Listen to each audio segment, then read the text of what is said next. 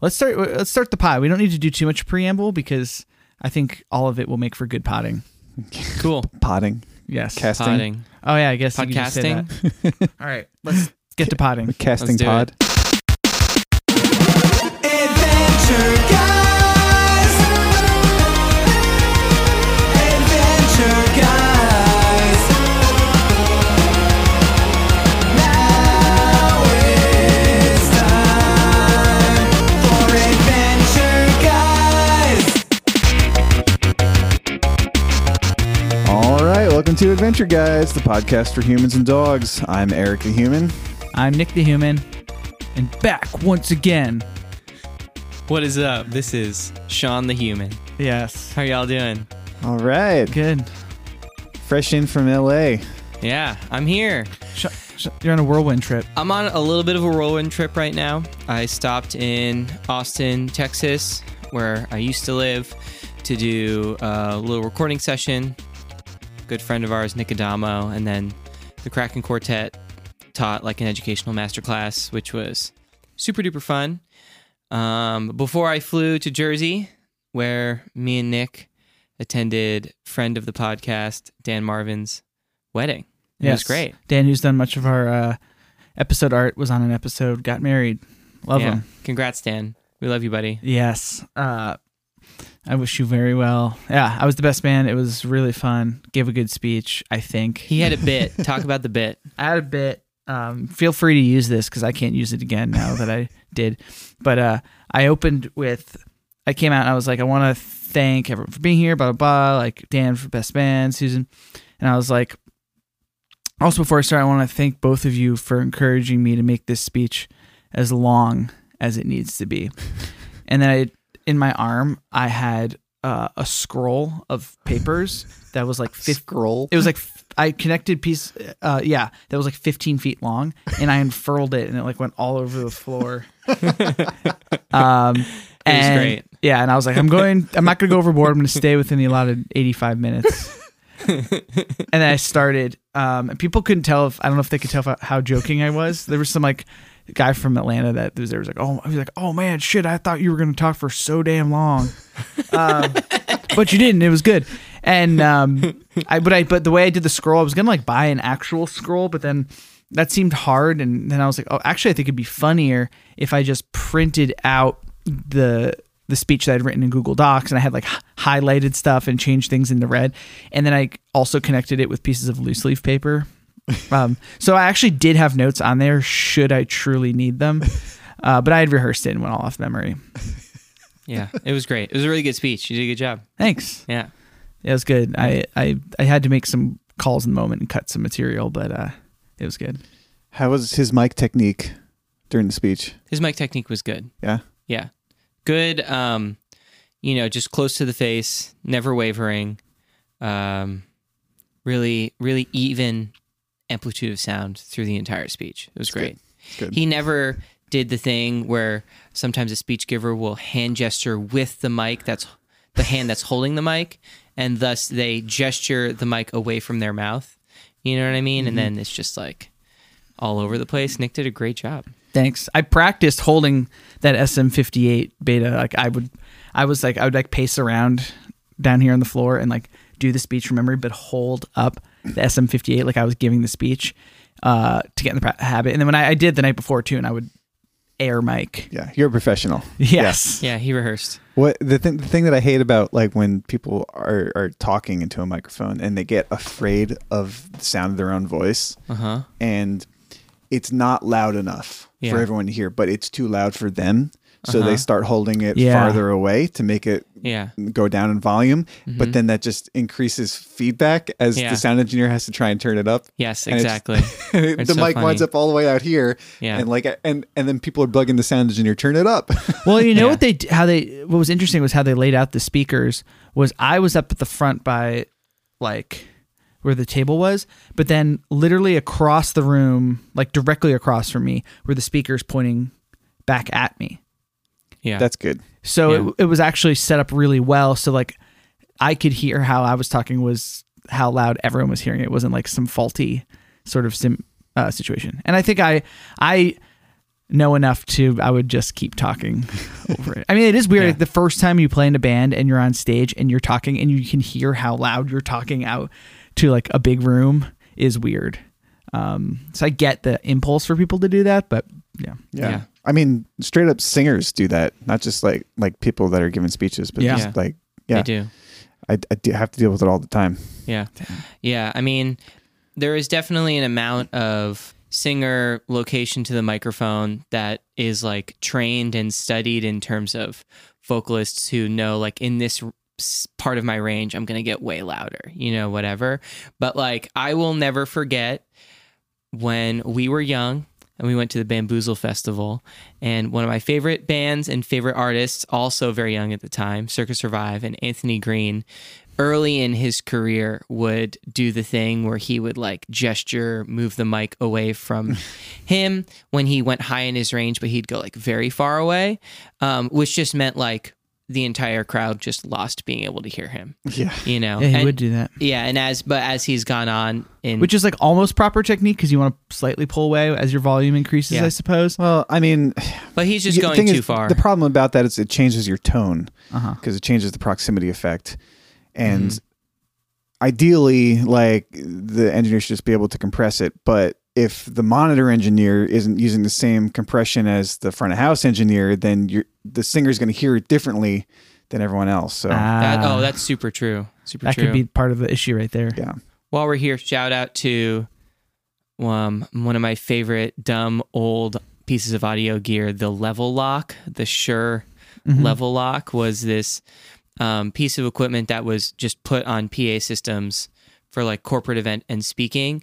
And it is just like a really silly compressor, but it just has a switch on it. And it's like, how far is the mic from the person's face? 1 to 5 feet, or like 1 to 3 feet, 3 to 5 feet. And you switch it between those two. And all the Level Lock does is it just is a crazy, insane compressor that just like tries to compensate for someone who has terrible mic technique, which then went on to be a great piece of studio gear that people would smash drums through. And now there's a bunch of plugins for it. Yeah, the Devil Lock. Yeah, all that stuff. Yeah. Yeah. So it was good. So that was my best man speech. I love that inevitably just goes to audio talk. Yeah.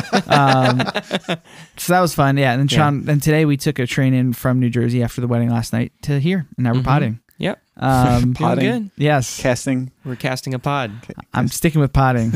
Yeah. I don't like that one. Okay. We're casting. Yeah. And well, Sean, since we last saw you, you said we're going to discuss, you went on a big West Coast tour. I did. I went on tour playing percussion and vibraphone with White Denim. Yes. It was super great. We did a 2-week run from San Diego to Vancouver. Has Vancouver, Canada? Canada. Cool. We went. And Canada. I talked about going, I think, on this podcast. Well, I did. I went to LA on with some work stuff and got to see the show. And I mean, I've been a fan of White Denim since like 2010. I've had them in college. I think that's when I first saw them. I saw them play a festival in Denton. Yeah.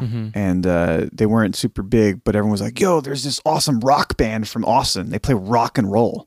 Yeah. Like real rock and roll. Yeah. And I was like, oh, yeah. Weirdly, I don't think I've seen a lot of that. Yeah. I know. They're like, I could test that it's probably like maybe the best rock and roll band of our generation for like straight up rock and roll, which it's actually hard to say because I feel like when you say they're like a straight up rock and roll band, you almost picture, I don't know, like not like Greta Van Fleet, but like almost like a Black Label Society. I'm trying to think like an active rock band, you know what I mean? Like a 3 Days Grace or something. It's like, I don't know. I'm like not describing it well, but Butt rock. Yeah, maybe like butt rock because that's kind of Nickelback. taken off, right? Like bands, it's like you're either in that lane or if you're, but they're more like, everyone go listen to them immediately because it's just like straight up like rock and roll. And we actually brought my friends who had never seen them, Matt and Chelsea, to LA, and they were like, I think that was like the best rock band I've seen. They were like, well, they said you didn't tell us we were going to rock and roll baptism. Oh yeah, that's what Matt said. And Chelsea was like, I didn't know I was gonna get my fucking face shredded off. Yeah, because it's all it's good musicianship. There's cool like rhythmic complexity, cool chords, melodies, and all of it. But then it just rocks. Yeah. It was great. We were doing like our sets were like hour 45 pushing 2 hours for most of the tour. And that was super fun, very exhausting, but that James, the band leader, is really into crafting medleys.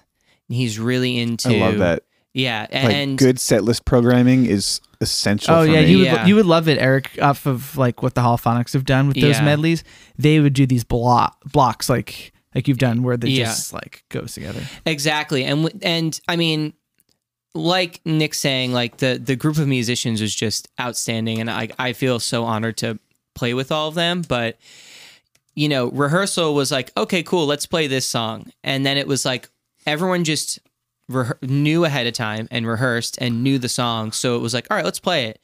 And then like we didn't have to rehearse anything. Like everyone just like intuitively played the song, and it was like, cool, that's ready for the stage. And then like all of us halfway through rehearsal, James would be like, so I think I want to like, and we just spend all of our time crafting medleys, and we craft transitions, and then that's like how we did it. And my favorite, every night on that tour, we ended almost every night with like this insano rage block where James was like, I want to create a block at the end of the set where we earn the right to walk off stage and not come back out for an encore. He's like, that's what I want to do. And we started with like a raging song that went into a second raging song.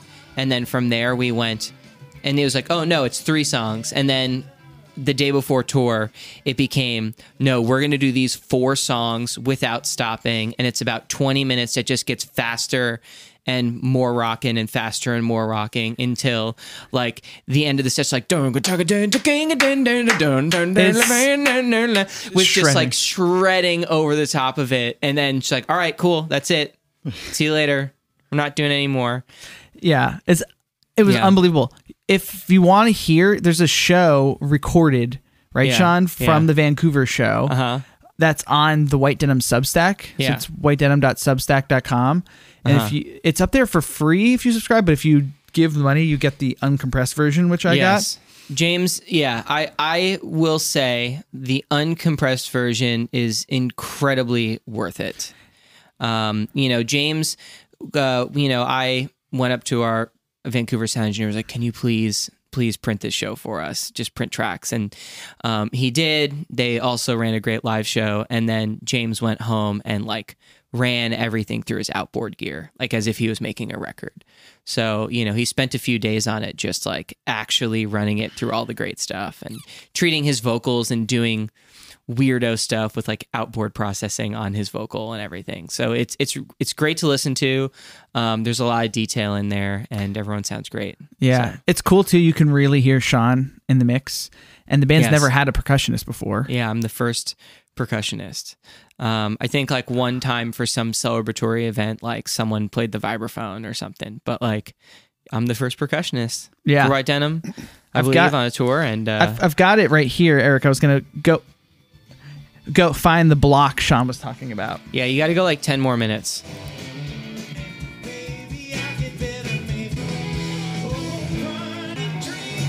Right, yeah, this is the first song. I guess we can't really listen to a whole 15-minute block on air. Yeah. Dead air has been a problem for us recently, Eric. Yeah. But,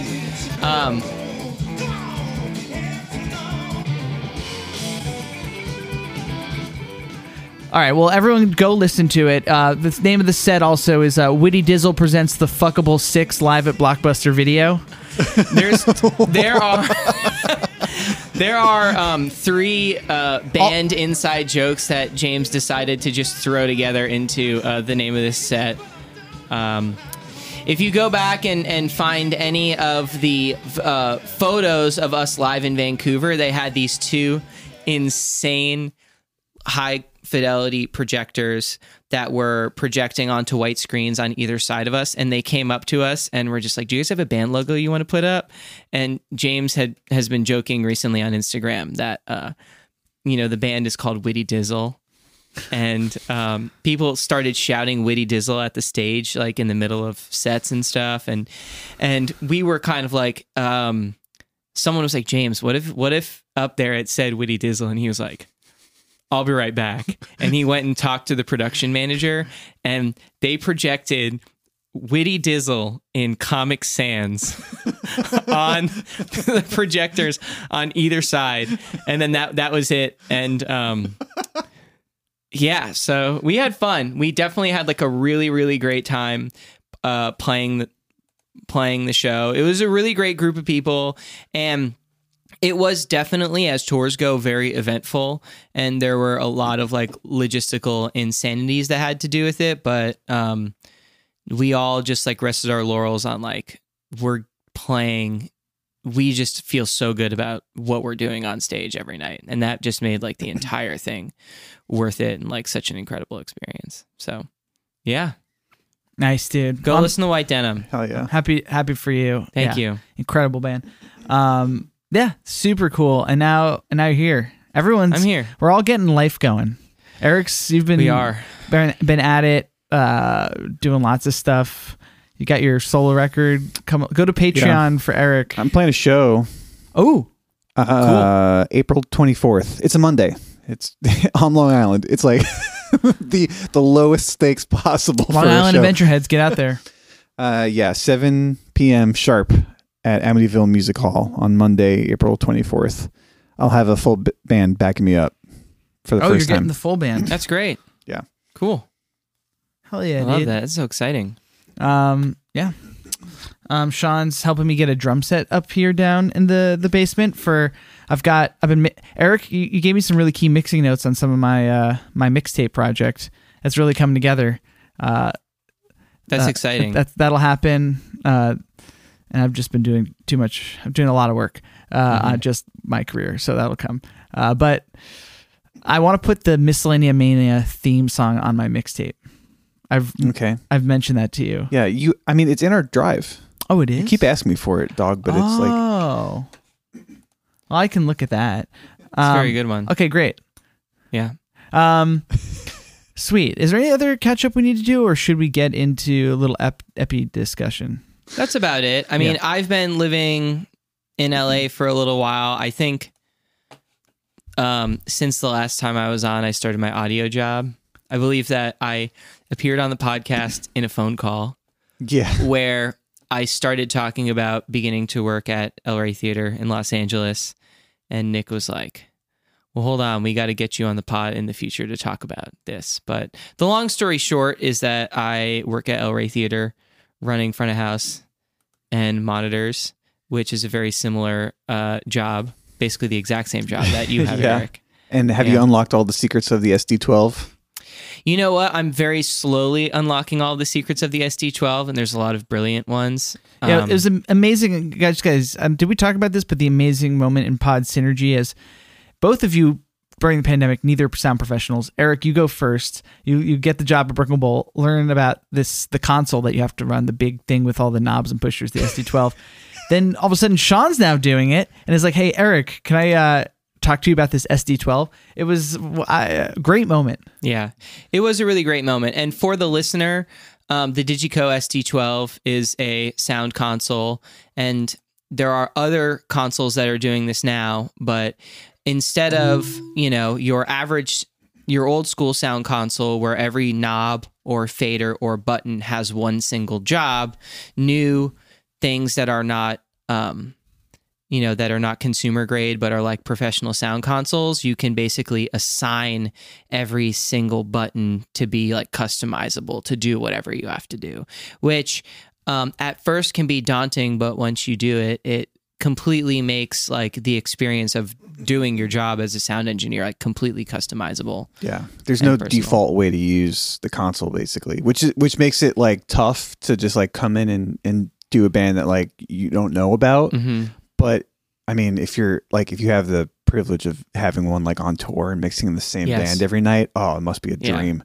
I am very excited. Out of this job and out of this experience, I'm also going to be doing some shows this summer where I'm running monitors for a band, and they're all going to be on an SD12. Oh, really? Yes. So I'm going to at the job at El Rey on breaks, I'm going to just craft a show file for this band, and I'm basically like the band's mic and input list is so compact that just on the top fader bank, it's just like gonna just be inputs 1 through 17, monitor mixes 1 through 5, sends on faders in a single bank, and that's just going to be how I run the show. Dang. Yeah, it'll be pretty exciting and cool. Yeah. We are next week, or actually on Monday, we're installing the Quantum 225 for monitors. Okay. Which is like the same kind of software as the SD12, but it's got like a few, like it's not quite as powerful overall as the SD12, but it's got like some more interesting features for that are more monitor centric. Yeah. Like you can basically, there's like a little spill menu for EQ, and you can have just like the same channel with different EQs for every aux send. That's great. Which is like such a simple concept, but like is not really available. Like it's not. Yeah. If you are in a band and you're on stage and you're the drummer and you say, "Hey, the guitar is really, really bright in my monitor. Can you please make it darker?" The average engineering scenario is that he's going to have to make that guitar sound darker for absolutely everybody on stage. Yeah. So that you're saying it's like, oh, like this one guy is asking for something, I can change it for him and not anyone else. So what the SD12 can do, which is really cool, like for that scenario, like you could have 2 separate channels with the same input, and so EQ each channel differently, and then send one to the drummer and one to everyone else. Yeah, it's so very cool that you can do all that stuff. So. But yeah, the Quantum makes that even easier. Yeah, that's great. I love that. But yeah, it's been very great working at El Rey and having a lot of the experiences that, you know, Eric has talked about on the podcast before, but getting to mix a bunch of really cool bands. Yeah. You know, getting to see a lot of live music, and it's been very exciting. So nice. Yeah. That's fun. Yeah. Sweet. Audio talk. Gotta get in there. Gotta do it. I think it's funny that like the SD12, like it's like a $50,000 console. It's $50,000. Yeah. Like which are more cost more money? Like what consoles are more expensive? Are there Avid consoles that cost more money? Maybe. I don't know. Or like a Digico SD9, or like aren't there ones with bigger fader banks? Oh yeah. And then also another line is the Allen & Heath D Live, and there's one Allen & Heath D Live that has like way more faders. I don't remember which one it is. Yeah. Instead of like the C line of D Live, there's like an S line where it's like 20, where it's like 48 faders and like 3 banks. Yeah, it's like insane. 3-4 banks of faders and stuff. But it's a really, really cool device, and there are so many reasons that I love analog gear and analog technology for recorded music and the tones it can create. But just this digital world we're living in with audio, like, makes sound at shows and festivals that everyone attends like possible, basically. Yeah. Have you used the Behringer Wing at all? No, I haven't. Tell me about that. I've heard good things about it. I haven't used it yet. Okay. But it's basically, in terms of like sound quality and, you know, parts and shit, it's like kind of a lateral move from like the M32 world. Like it's in that class. Yeah. Which, I mean, if, you know, you're going to pay like $4,000 for a digital console, like with Midas preamps and stuff, like that's, you know, that's pretty much where you're at. Yeah. But it has all of like the digital functionality of like the higher class of boards now, where it's like, they don't do the thing where like channels 1 through 32 or inputs 1 through 32. It's like every channel is like whatever the fuck you want it to be. Yeah, that's very cool. Yeah, it's very interesting. I've also worked in that D Live, Allen & Heath D Live world, and the interesting thing they are doing, which I think other consoles are eventually going to go to, is that instead of old school way where there's like a snake or a stage box or something, and then all of those XLR cables like plug into a console. Now these like, all of these consoles have a digital stage box, which is basically like the same as an audio interface. Oh yeah, but, what they call it with the mix rack. Yeah, mix rack or something. Like everyone has their different thing, but for the Allen & Heath, like that box is actually where all of the processing happens. So like when they call like the D-Live like the control surface. It's a control surface, and no audio actually passes to it, which for festivals is interesting because it also means that like the cable that connects the control surface to the stage can actually be longer because it doesn't actually have to transmit any audio all the way back there at all, which is cool, so audio has taken insano steps in technology in the last like 10 years. It's like very crazy. It's pretty cool. So yeah. It's cool. Yeah. I'm letting you guys just go. Yeah. Yeah. You're letting us go on audio talk. It's good. I know I wasn't going to. I've stopped you before. This time I was just like, just fine. Just let it happen. Yeah. The other thing I'm planning is building an IEM rig for the Holophonics. You are. Yeah. That's good. That's cool. I've priced out the one that I want to build at like 11 grand. Meaning that you want to build a rack that just has all of the equipment in it so that anytime Holophonics go anywhere, you have all of the equipment needed so that everyone has like a perfect in-ear mix. Yeah. That's cool. And honestly, like half of the cost is wireless gear, which sucks. Yeah. It's so expensive. And all those packs and transmitters and everything. Yeah. Are you going to do it with like an X32 rack? Probably an M32. M32? Yeah. Yeah, that's cool. That's cool. And there you going to do it with the splitter thing? Yeah, so splitters are where I was really shopping around and like seeing what I could afford versus like what the quality is. And Whirlwind has a lot of good options, but like once you get above 24 channels, like you're mostly looking at custom builds for your split anyway. Yeah. And it can get real complicated once you start like designing your multi-pin connectors for So Tascam actually has, it's really interesting. It's just like a single unit rack space 8-channel splitter. Yes. With ISO transformers. And it's pretty it's like under $400 for 8 channels with isolation. That's amazing. Yeah. Yeah. And they come in 8-channel rack units, so it's like you can build it modularly. So like right now, like the Holophonics would be like a 24-channel input band, but I would like to eventually increase that to 32. Yeah. And like that jump is so like more complicated and expensive with any other piece of gear, like to go from 24 to 32. But if you're just using these 8-channel units, you just add another one. You just add another one. Yeah. That's great. So I think that's the option I'm leaning towards. I think that's a great option. Yeah. That's really cool. This is good advice for other people in bands potentially. Yeah. I don't know how many people are building their own in-ear rigs, but more probably will or should or. Yeah. It's very cool. There's in LA, there's just like a whole, I mean, so many people, so many bands now have like tracks, which y'all talked about last week, and playback elements. And, like a lot of bands are now traveling with like a playback engineer and stuff like that. Yeah. You know what I mean? Playback. I see a lot of posting on BobNet for playback techs. Yes. And there are Instagram accounts where there are companies in Los Angeles where it's like, we will supply you with a playback engineer and all of the gear you need for the tour that you're going to go on. And there's just like, it's all just like Instagram for me and Eric, where it's like, oh, it's just like pictures of audio gear. And it's like pictures of these like insane, like the picture of like the playback rack that Blink-182 is going to use. So, and like all that stuff. Are you on BobNet?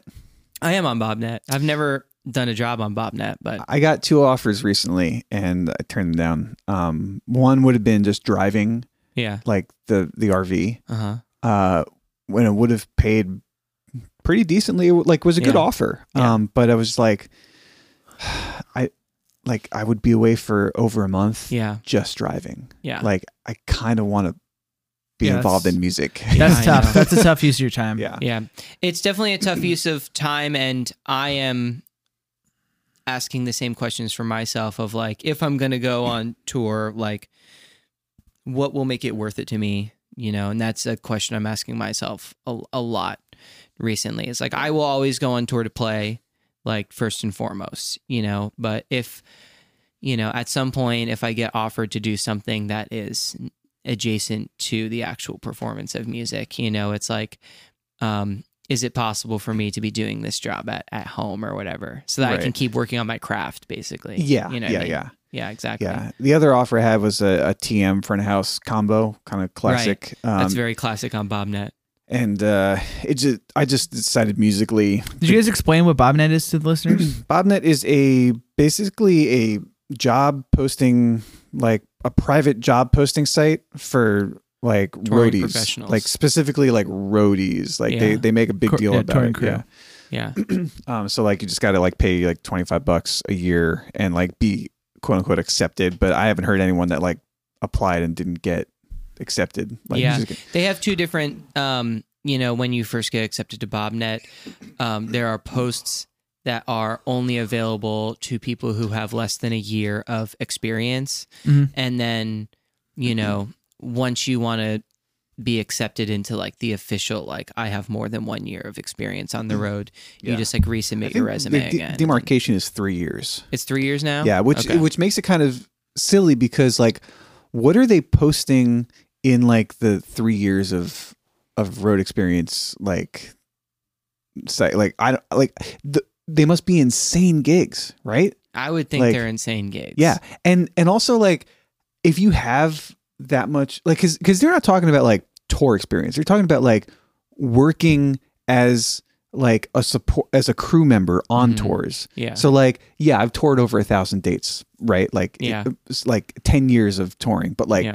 performing, like they're like, no, that's not what we're talking about here. Exactly. So like, if you have 3 years of crew experience on tours, like, you must be well connected as fuck. Like, why do you need why do you even need job BobNet? post? Yeah. I know. Yeah, I know. I've hired people off BobNet. That's cool. For multiple tours when I was in my old job. Yeah. I did hire somebody, actually. I remember there's somebody I needed a tour manager and front of house, and then I hired them, and but I had known them and I'd forgotten to like hit them up. Like, I hit up a bunch of people. I was like, oh shit, I forgot to email this person. And then they got me. But they had some real experience. But I guess it's just like, when you're between gigs and stuff, it's another place. It's just like another place to have an iron in the fire. Yeah. But yeah, it's cool if there's places like that. Shout out LinkedIn for the rest of us. Right. Yeah. Which, against all the odds, is a thriving social network. I don't know if either of you are on LinkedIn much, but like, it is in fuego. People are on there all the time, posting up a storm, liking, commenting, because it's like, it's at the center, I guess, of trying to find a job these days. I never thought that thing would last. I know, right? Yeah. Job market's still real hot right now. Mm-hmm. Yeah. That's crazy. Wait, a lot of people are having trouble finding jobs.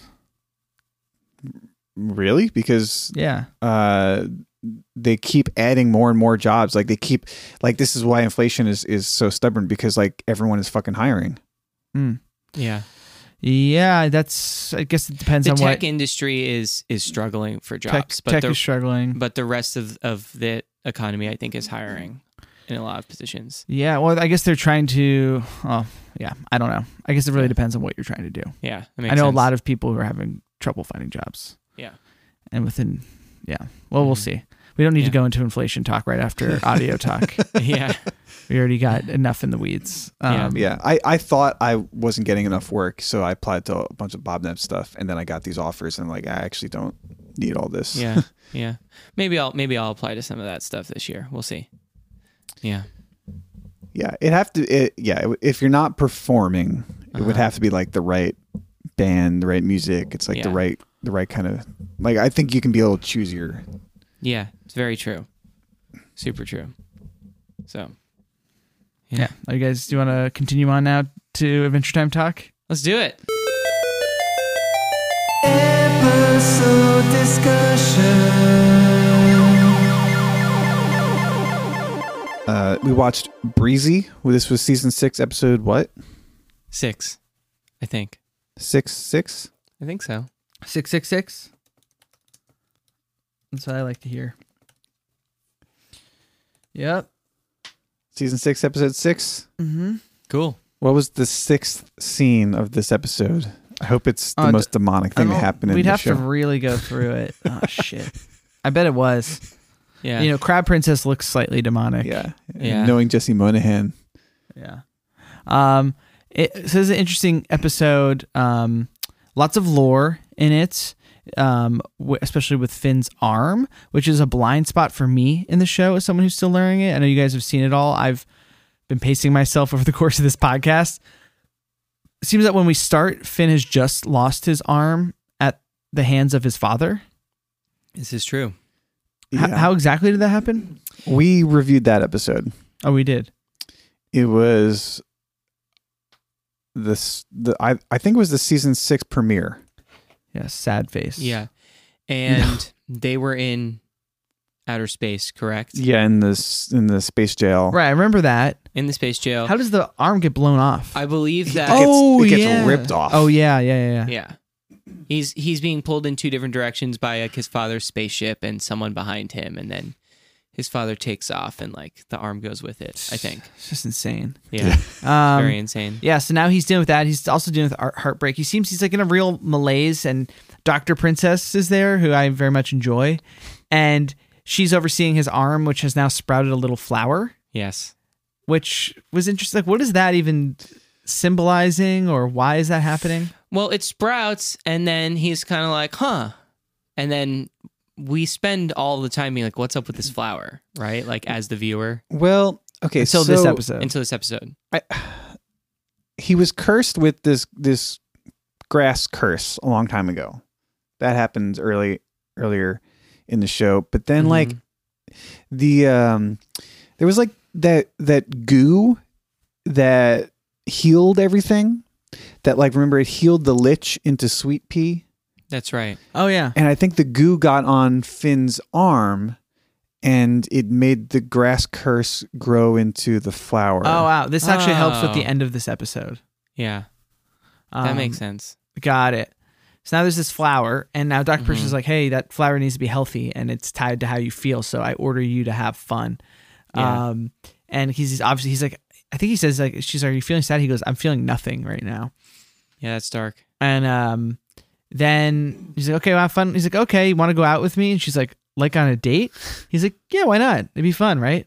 She's like, I don't date patients. He's like, okay, well, I'm just going to go make out with Crab Princess then. Right. Yeah. Which now, he dated Flame Princess. They couldn't kiss for obvious reasons. She's a flame. Now he's talking about making out, which feels like a maturity level up for Finn, where you're like, oh, he's now at the age where he wants to make out with girls. And then he's like courting them and going for it. You know what I mean? I'm like, Finn's not this little kid anymore. Yeah, I mean, it's all a metaphor. He's like teenage. He's teenage Finn. Yeah, this is the like the rebound sex episode. Mm-hmm. Yeah. And this is like the language that they can use to describe that on this show. Yeah. Yes. I know, but it's interesting for Finn. Like, if Jake was doing that, I'd understand it more than if Finn, because this is Finn doing this and making out with girls. Even to me, is a little jarring. Let alone having sex with a certain character, which we can discuss later. Yeah, that was it more directly and explicit, less of a metaphor. So yeah, then he goes out and he's gonna go and he goes to like a beach party. Right? Or on the way and he runs into a bee. Is that when it happens? Yeah, he's singing a sad song. Right. Oh, dragging his head through the mud. Yeah. And we're introduced to Breezy, the bee, who doesn't even notice Finn at first, just notices the flower. Right. Yeah. Because, right, the bees impregnate flowers. Is that how it works? They pollinate them. Yeah. I forget the terminology. Yeah. Pollinate. Yeah, pollinate. Yes. Yeah. So Breezy only notices the flower and then goes and tries to get close to the flower at the party and realizes that it's attached to Finn. And then Breezy and Finn start talking. Yeah. And there's this episode feels icky in a lot of ways. The weird relationship between Breezy and Finn is confusing. It's like she's helping him to feel good so that she can hook up with the flower, basically. They're weirdly being like codependent, I guess.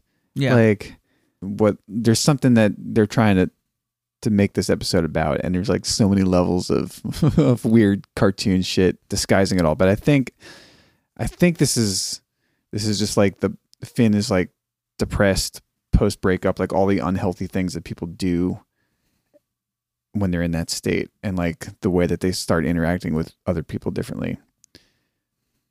Yeah, I agree. Yeah, but it's interesting because it is metaphors, but it's also very direct because they're doing the things. You know what I mean? Yeah. Like we're seeing it. And Finn has that moment where he's like, maybe I should just kiss one girl a lot and that'll make me feel something. Yeah. Or should I just kiss a lot of different girls and maybe that'll make me feel better? And then it's like, all right, here we go, and then he, it's like, all right, we're going to see how Finn deals with this now. Yeah. So he does it. And Finn goes on and Breezy does wingman him because I guess she wants him to be happy to get closer to him and kind of to make the flower better. And then then she helps him like make lanes with Crab Princess. I wanted to call her Crab Rangoon, but it's just Crab Princess. And he dances his way into her heart. At this point too, we gotta talk about at this beach party, it's being DJ'd by Princess Bubblegum. Yes. And she's DJing some like crispy dance music. Yes, it's pretty great. And a really cool, I liked this one. When it comes back later in the episode, it was welcomed by me. And Finn dances up a storm, wins his way into Crab Princess' heart. He walks her home, and she's going to invite him in, but she can't because she lives underwater. And then he asks for a kiss, and she gives it. And he's like, but it's interesting. He's like so confident about it. You know what I mean? Like just a season ago, he was so like sheepish and had a tough time telling Princess Bubblegum the way he felt or whatever. And now he's just like outright asking these girls for kisses and stuff, like making full on moves. Yeah, well, because he doesn't feel anything about it Right. is the difference there. And he thinks that he's supposed to do this for whatever reason. Right. Like these are like the natural steps that one takes when one's depressed. Yeah. Yep. Very true. And it works, and Breezy's still there, and then isn't she like? Then this is when he says, "Maybe I'll kiss a lot of princesses," and she's like, "All right, let's go." And then it's a montage of them just hitting on princesses and him kissing them, all the different princesses. Mm-hmm. There's like Snake Princess. Is that one of them? Oh, I don't know who that was, but yeah, she definitely hissed. Yeah, Lizard Princess. Maybe it was Lizard Princess. Yeah. There's like the Muscle Princess. Yeah, you remember that? Yeah. Muscle Princess had a really low voice. Yeah. Yeah. Yeah. That was interesting. Then there's Frozen Yogurt Princess is back at the this one's weird. Back at the treehouse, and she's sitting there, and Jake comes in and is like, "Oh, she looks a lot like Flame Princess crossed with Princess Bubblegum." Yeah. And then Finn weirdly like this is a weird moment when he reacts like, "I'm not hung up on anybody. That's it. Screw you. Like I'm out of here." And he leaves, and he's yelling at Jake, and he like never really is talking to Frozen Yogurt Princess. Also, she's like unbothered by it all. It's kind of odd to me when he leaves. Yeah. That was a little bit weird. Yeah, I thought that was odd. And then is this when he's like they're walking, and then is this when they run into the other bees? Yeah, this is where they run into the other bees. I mean, basically at this point, I think that Breezy is kind of just like, you don't need all those girls. You just need to be free and have fun and be free. And then Breezy explains to Finn basically the concept of like, I'm destined to be a queen bee. And if at any point I have any royal jelly, I'll turn into a queen bee. But I don't really want to do that because I want to stay free. And somewhere in the middle of all that, she's like, oh, I have all this responsibility I'm supposed to have. And Finn's just like, oh man, that's such a drag. Yeah. And then from there, they're like, let's playfully just go adventure around. And then they run into the other bees. Yeah. Yeah. And then they run into the other bees. And is this their bee dad, or is it just another bee that's like, you need to get home? Who's basically just like, I don't like these two species together. Yeah. Yeah, There there was was definitely a meat tube or something. What is he A called? baloney a tube. baloney tube. A baloney It tube. That's what he really calls Finn. felt like some on the nose, Racism. racism there. Yeah, it had like a hillbilly kind of accent. Hillbilly and like no mixed race situation. You know what I mean? Did not feel good. Had like the sideways trucker hat. They were painting a clear picture there. Yeah, a bee known as Billy Bee. Billy, Billy B. There you go. Yeah. Yeah. And then all these other male bees come out basically as like a pack to kick the shit out of Finn. And they do. He gets all bloodied. And this is when, to save him, she's like, I'm going to go get this royal jelly. Yeah. And then she She drinks it, transforms. Does a Sailor Moon transformation. Yeah. Classic sequence. Yes. And then she uses mind control powers to just take all of the bees and just push them away. And they're like, no, this is our end. All hail the queen. And then she basically professes her love to Finn. She's like, I thought I just loved the flower, but I really think I love you as well. And then Finn's like, oh man, I don't really feel the same way. I'm really just trying to be chill right now. And then she gets upset. She's like, I drank royal jelly for you, and then she storms off. Yeah. Which is kind of heartbreaking. Mm-hmm. Yeah. And- Breezy's character is all over the place. She really should have had she did kind of say, what if we made out? But it is like one of those things in movies where you're like, I get why you did that, but maybe you should have had a conversation before you like did this transformation thing. Yeah, Right. I know. It felt like she didn't have a chance to because he was getting all beat up and shit, Yeah, it seemed like she was losing the ability to distinguish between this flower, which was sort of like the love at first sight thing with her, and the fin that it was attached to. Yeah, very true. And then they get into this codependent thing where like she gives up her freedom just Yeah, it is weird to be with this flower thing. I don't know, it's weird. But then she flies off into the horizon, and then Finn is out, and now he's like dancing again and to the techno, and he's with LSP hanging out. And then she's like, hey, stop dancing like that. I already saw this. Didn't she say that? She says that. I already saw this. Stop. She goes, Finn, I know about your dirty deeds. And now it's my turn. And then, like, let's do this. And then Finn's like, okay, because he still feels something, and kisses LSP. Now, that in itself is very weird. Right? And then they stop, and she's like, what was that? And he goes, that's it. We made up or whatever. We made out. And I thought he literally called it made up, which was weird to me. But and then she's like, what did she say? I didn't come for a dip in the pool. I want to jump into the deep end. Yeah. And Finn's like, I'm not a good swimmer. And she says, it's okay. Don't be scared. Lifeguard LSP is on duty. Oh yeah. gosh. And then they like pan up to the sky, and then it comes back like later when they're now asleep. And Finn's like covering himself in a blanket and like an ashamed thing. And it's like, oh, they clearly just fucked. Yeah. Really wild. LSP. He's got the sheet over him, and then he like pulls it up farther to cover himself. From Yeah, that more. was really wild. It's pretty These two unsettling. characters. Finn has lost his way. Yeah. And I'm surprised this never like comes back at all. It seems like the kind of thing LSP would hold on to and be like, we've been intimate, Finn. Yeah, it's weird because LSP has done plenty of shit like that with a lot of characters, actually, like Gunther. Oh, she bangs Gunter. Yeah, I forgot. Orgalorg.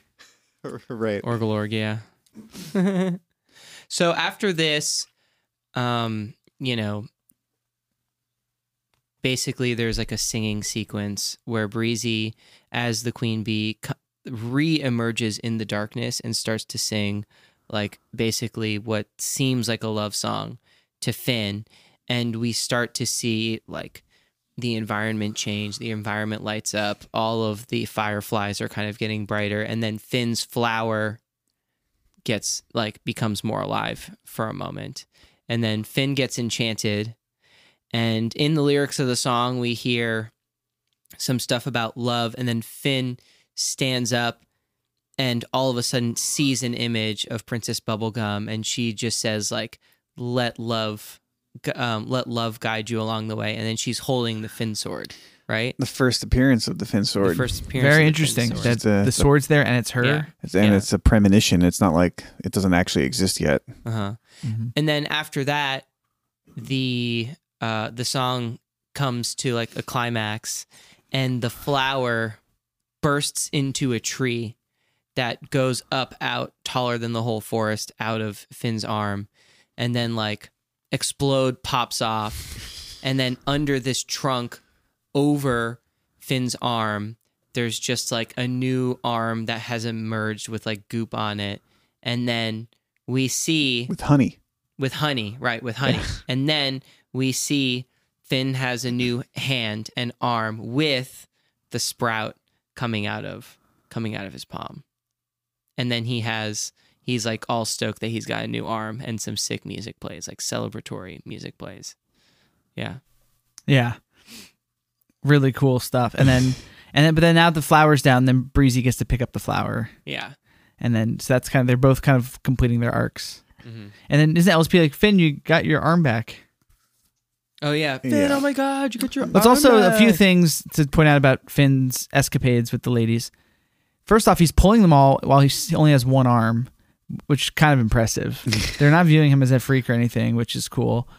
Secondly, he's only going after princesses. It's all the princesses that he's making out with, not like anyone else really in this episode. That's interesting. Yeah. Yeah.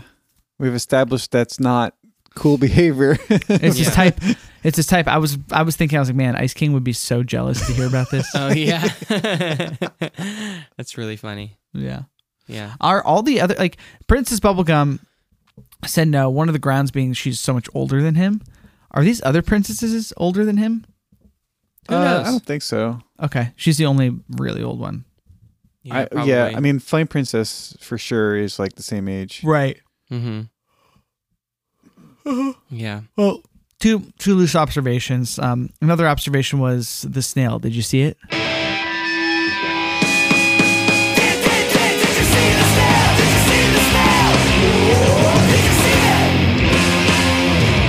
No, I did not see the snail. Sean, did you see the snail? Yes, I saw the snail. Nick, did you see the snail? No. Oh man. Do we have a Congratulations Sean song?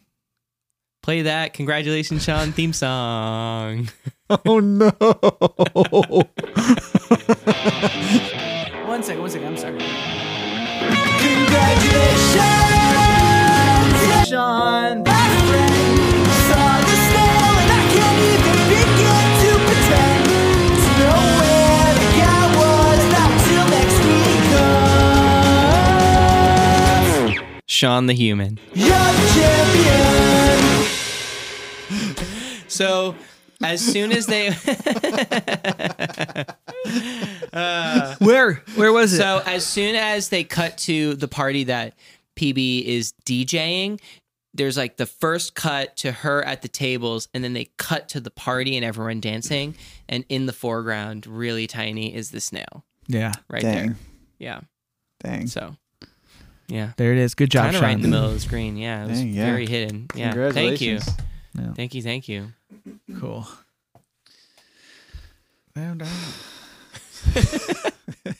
haven't done a song in a long time.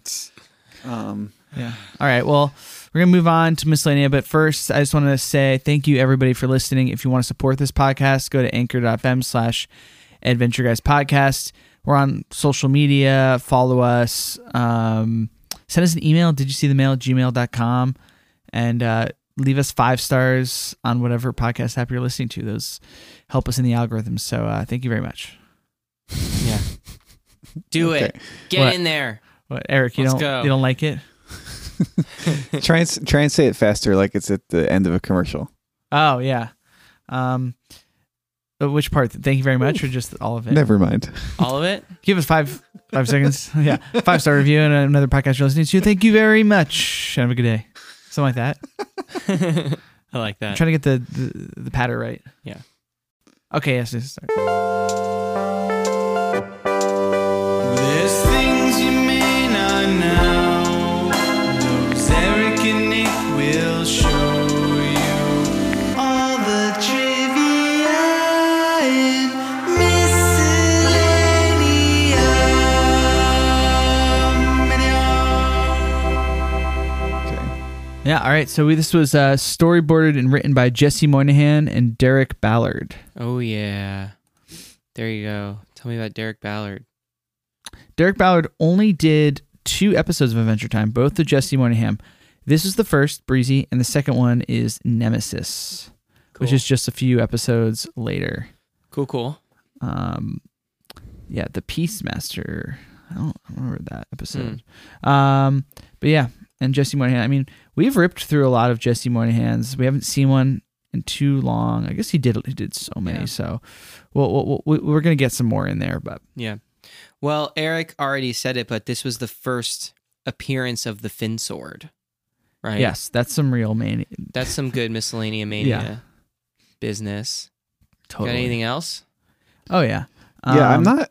So that whole scene, like, I'm not even really sure, like, why the Finn sword is there, like, what it means, like, why was Finn seeing that at the time? Well, Like, for me, it feels like an Easter egg because we see the bud come out of his hand.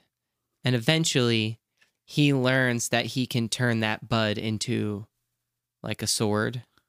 You know what I mean? I don't know. That's me probably grasping for straws.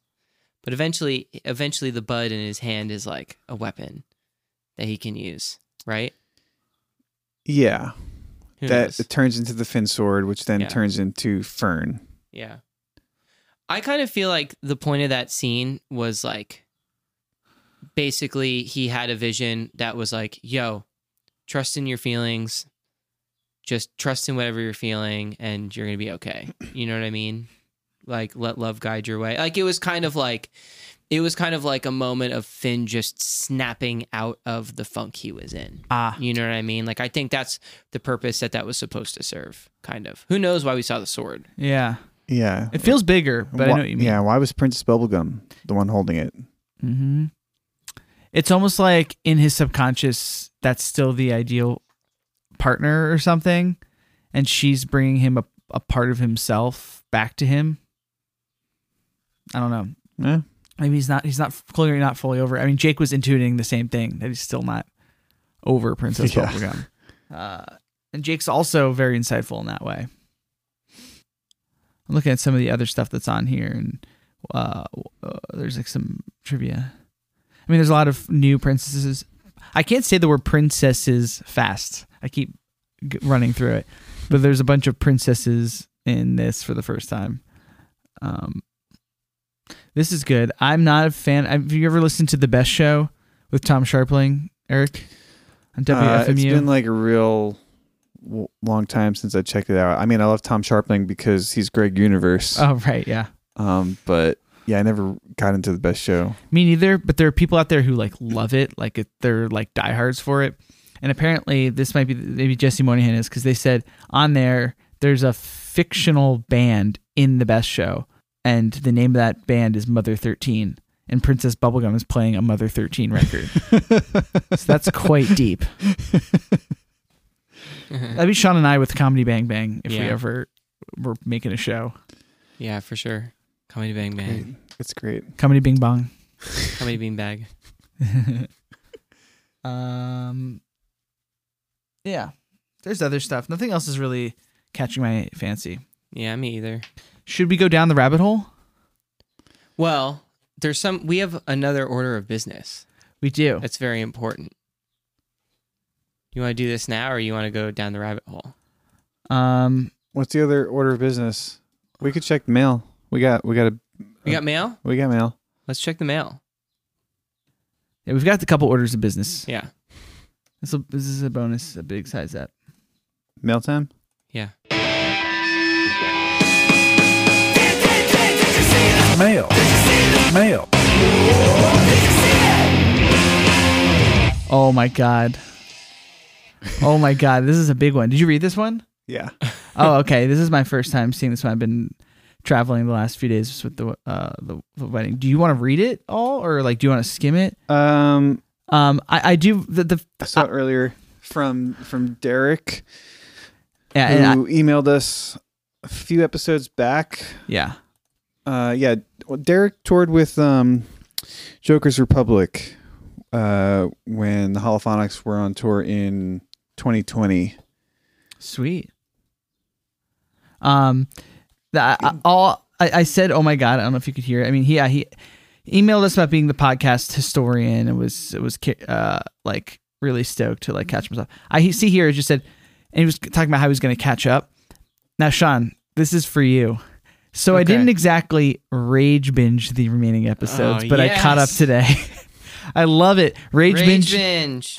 Entering the lexicon. Thank you, Derek. And I've been listening while I work occasionally, and helps the day go by faster. We've heard a couple people say they listen to us at work sometimes, which makes me happy. Yeah, me too. That we could be like soundtracking that. Mm-hmm. Okay, Eric, I haven't read through this, but if you have. So let's see. I think my streak of snail sightings in a row tops out at 11 is what he saw. And then Nick, you've extended your streak of not seeing the snail now to 9. Oh shit.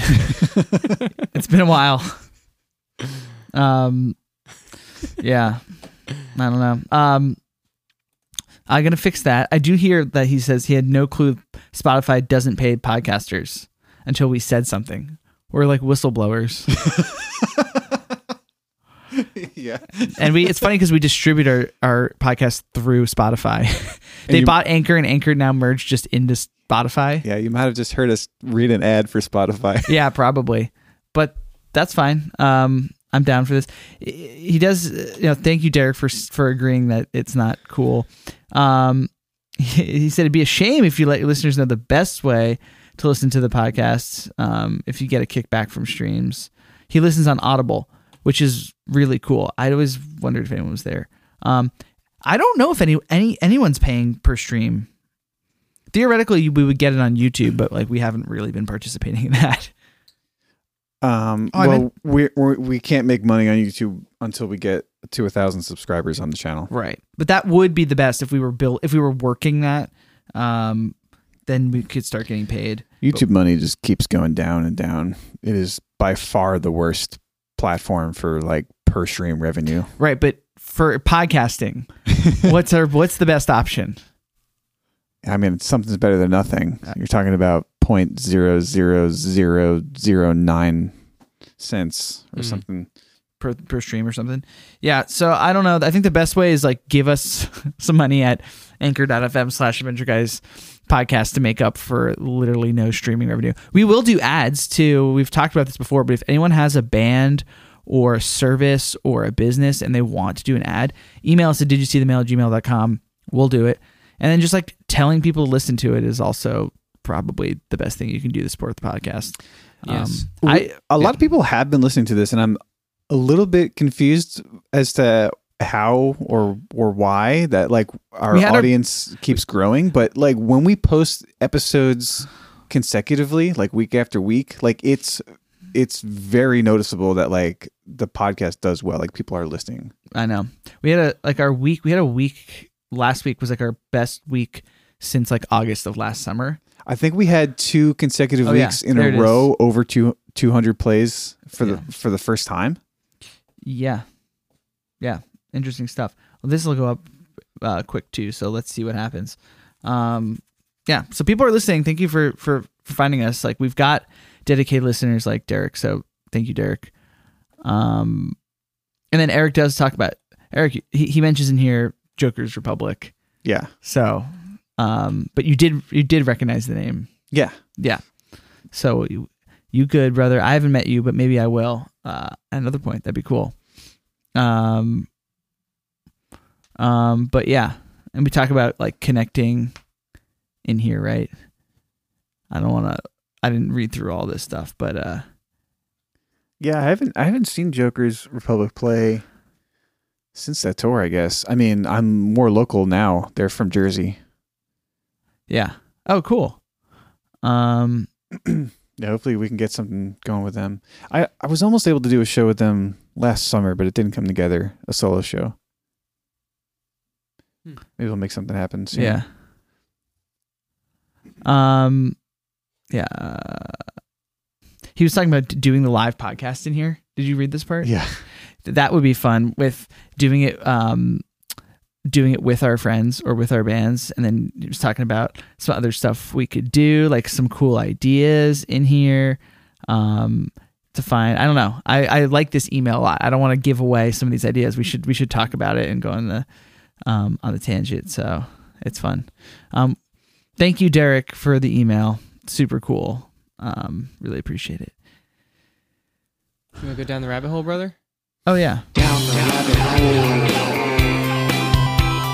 Down the rabbit hole. Yeah. Okay. Let's go down the rabbit hole. Then we have the other stuff. Okay. So I did Breezy and getting like really weird stuff. Lots of music and weird music videos. Just this is YouTube interesting. Search for Breezy. I just gave away. This is not Breezy, but this is just a related video. I just gave away $3,000 to a bully. I got robbed. Huh. Why? What? Oh, this is from the YouTuber's called Breezy. He's called Breezy Mako. $100 for every year she's been alive. So pretty much that's $3,000. So what I'm gonna do is plant that money, $100 bills all over the house, different spots. Okay, I don't. Yeah, we don't need to I don't know wanna about do that this. guy's story. Okay, here's Breezy. William Holden movie from 1973. It's just called Breezy. I wonder if this is Cool. what if we unlock some new miscellanea mania within this. Eric, do you hate Down the Rabbit Hole? We just watched a JP Morgan commercial. Oh yeah, that part I hated. Got this cool sketch looking. Oh, my Thing up here. internet's doing great right now. That was ironic. Yes, it's not doing great. That was a sarcastic comment. Oh, here we go. Okay. Interesting. Okay, so it's 70s. It's shot on film. We're in California right now. Nice looking young lady. Oh, this guy's driving her. Kind of driving her, kind of like Breezy was on Finn's back. Remember? This is very similar. Okay, in a way. Yeah. There's an age difference. He's older. She's younger. Oh, now the main guy's in a sauna. Yeah, he's like getting advice from a bud. Do our guys ever go in I feel like Finn and Jake would love a sauna. Jake would kill it in a sauna. Oh, Jake is all about a sauna. They do hot tubs. Does Jake ever go in a sauna? I don't know Definitely. about a sauna proper. At some point, he's got to be in it. He's got to be in a sauna at Sauna. some point. Okay. Oh, Clint Eastwood. Okay. Oh, here's like a reggaeton.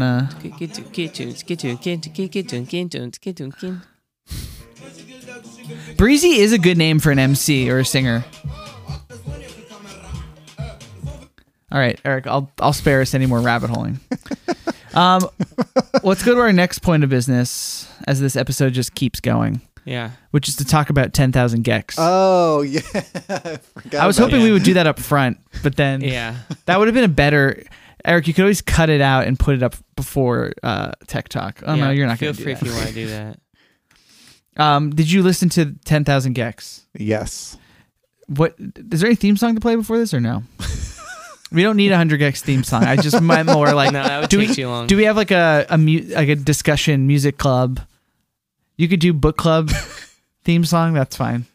Book club theme song. Play that music club. Play that Adventure Guys music club theme song. You can learn something new today. Expand your mind the old-fashioned way. Adventure Guys And music club. That's awesome. I love that. really good. Yeah, so it's a good album. Starts with starts the THX sound. THX So sound. it starts from nothing in long form. Literally, They literally burned how is- like 15 seconds doing this. how has no one ever done that before? That's like one of the greatest album opening ideas I know. of all time. Do you think anyone has done it before? Yes. Who's done it? I don't know, but it has to exist at this point. Yeah. Then it goes into this ref. This riff reminds me of something. Sounds like Sum 41. Yeah. So does Hollywood Baby. Yeah. This and Hollywood Baby sound like Sum 41. Yeah. Yeah. This is good. I love it. 2 minutes and 17 seconds. Let's go.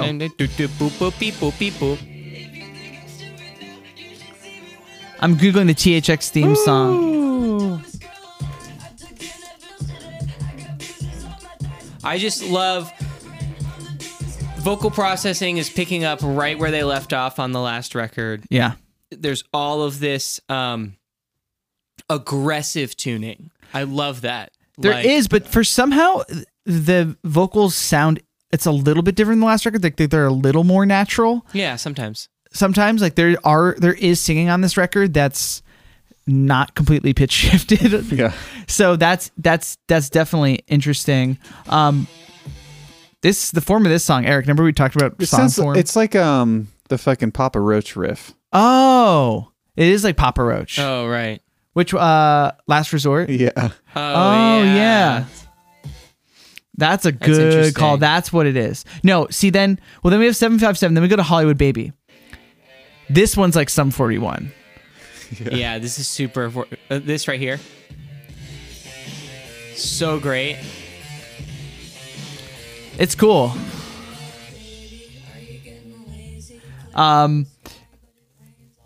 Yeah, it's interesting. And noticeably, the biggest difference is there's live drums all over the record. Yes. There are. And they process it, and there are samples and all that shit.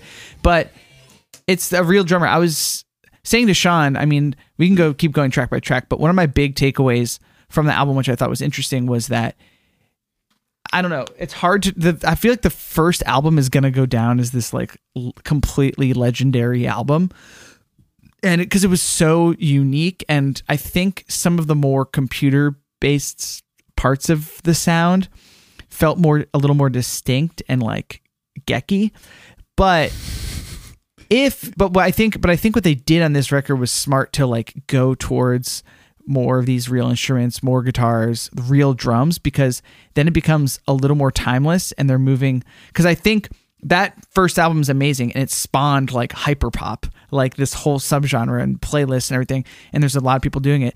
So it's like if they didn't move forward, they'd be forever cursed to be in this one little box. So I think them expanding it and going for something that's a little more timeless and bigger is smart for the longevity of 100 gecs, you know? Like there have definitely been bands that come out, they nail this sound, it's super cool, but then as time keeps going, everyone's like, oh yeah, I loved that sound in 2000 whatever. You know what I mean? Yeah.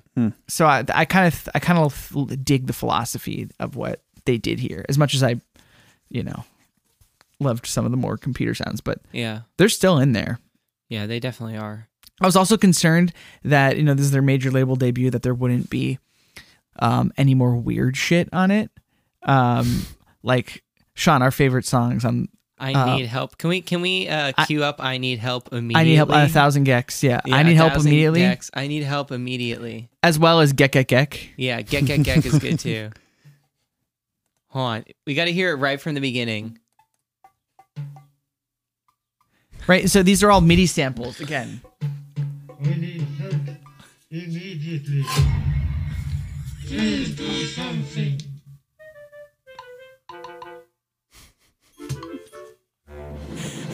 It's like a troll. It's funny. It's a It's also meme. like Captain Beefheart.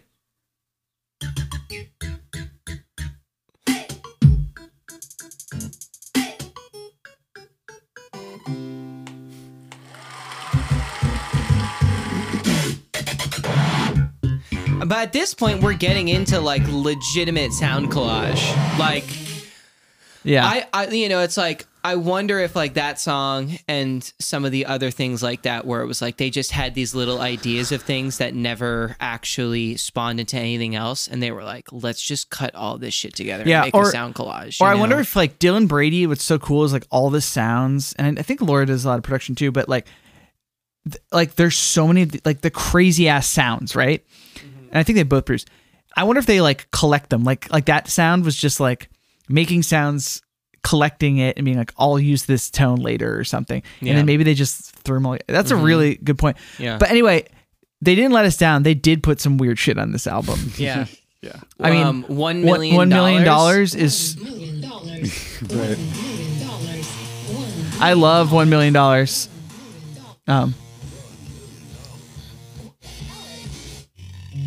Yeah. Oh yeah. The Most Wanted Person in the United States is really good. Is incredible. Love this. What does this sound like? Oh, right. That sound reminds me of like the House of Pain song, but like contemporaries of Sublime. I would say it's like kind of like Beck. Like Midnight Vultures era Beck. Yeah. Okay. Yeah. Yeah.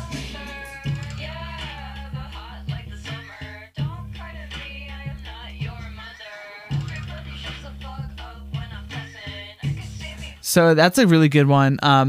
There's the song Billy Knows Jamie, which has like one of the most brutal breakdowns I've ever heard. Yeah, we have to hear that breakdown. With the death grip snare. And it's like half of the song.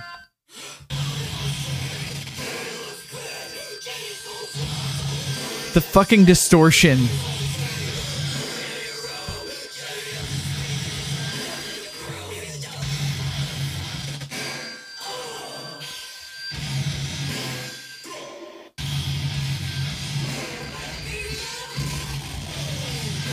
What's so noticeable about this breakdown is that everywhere else on the album, the sidechain compression is out of control. Yeah. Except for there. Yeah. It's just like, no, let it fucking ride. It's loud everywhere. Yeah.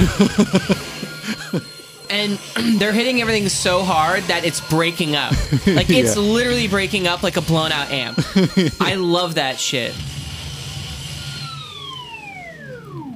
I love that in moderation, like sometimes you're hearing records where it's like at the very end after the song was mixed, some processing was made that is just making the entire track break up, which like it's like almost this meta thing that it takes you in a way out of the experience of listening to the stereophonic sound world when like there are literal cutouts in the file because of the processing at the end. You know what I mean? And like another example of that is off of Bon Iver record 22 a Million. There's like this amazing song where at the climax of the song, like it just starts to break up. Like the entire track just like starts to break up, but it's like more of like a weird like clocking error trick thing that he did. So like all of a sudden there's all this clocking problems like on the track, but it was done like in the master phase. You know what I mean? Yeah. So it's not like an individual instrument. It's just like the whole wave file is breaking up or whatever. And I really love that type of shit. So good. I was looking at who mixed it. So they obviously produced it together, Dylan and Laura. That's my correction. Which is interesting because I feel like Dylan gets a lot of the shine, like, and Laura doesn't, in terms of like, oh, he's such a cool producer.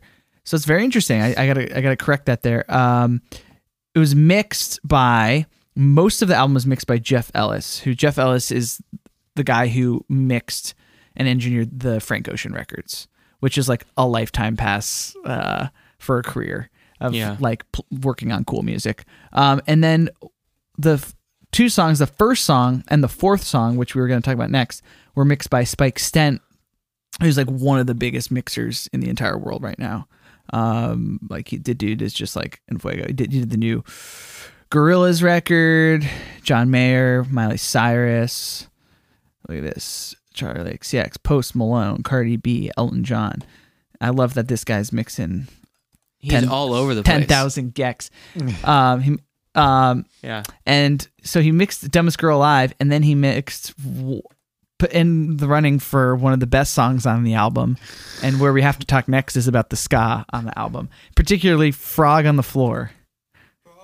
This song was made for Nick because he loves frogs. I love frogs. Eric loves frogs too. Yeah.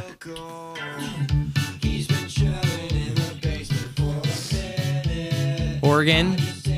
Yeah. Now, Eric, what do you... So, okay, let's just talk about the ska moments on the record, because there's... On the first record, there's just Stupid Horse. Yeah. And Stupid Horse, everyone calls is a ska song, but it's like also like a Six Flags theme song or something. Here on this record, they're going full ska. So the first two songs we heard Me, Me, Me, which there's some ska on this. And that was the first thing we heard from the record. Then there's Doritos and Fritos. Then we get two more songs on this record. Those songs had ska on them. Then we get two pretty much full-blown ska songs on the record. Frog on the Floor and I Got My Tooth Removed. Yeah. Now, Frog on the Floor is cool, and it has like this sort of like R&B opening and with the pitch shifted vocals. I Got My Tooth Removed. After this soul opening, you gotta hear this shit.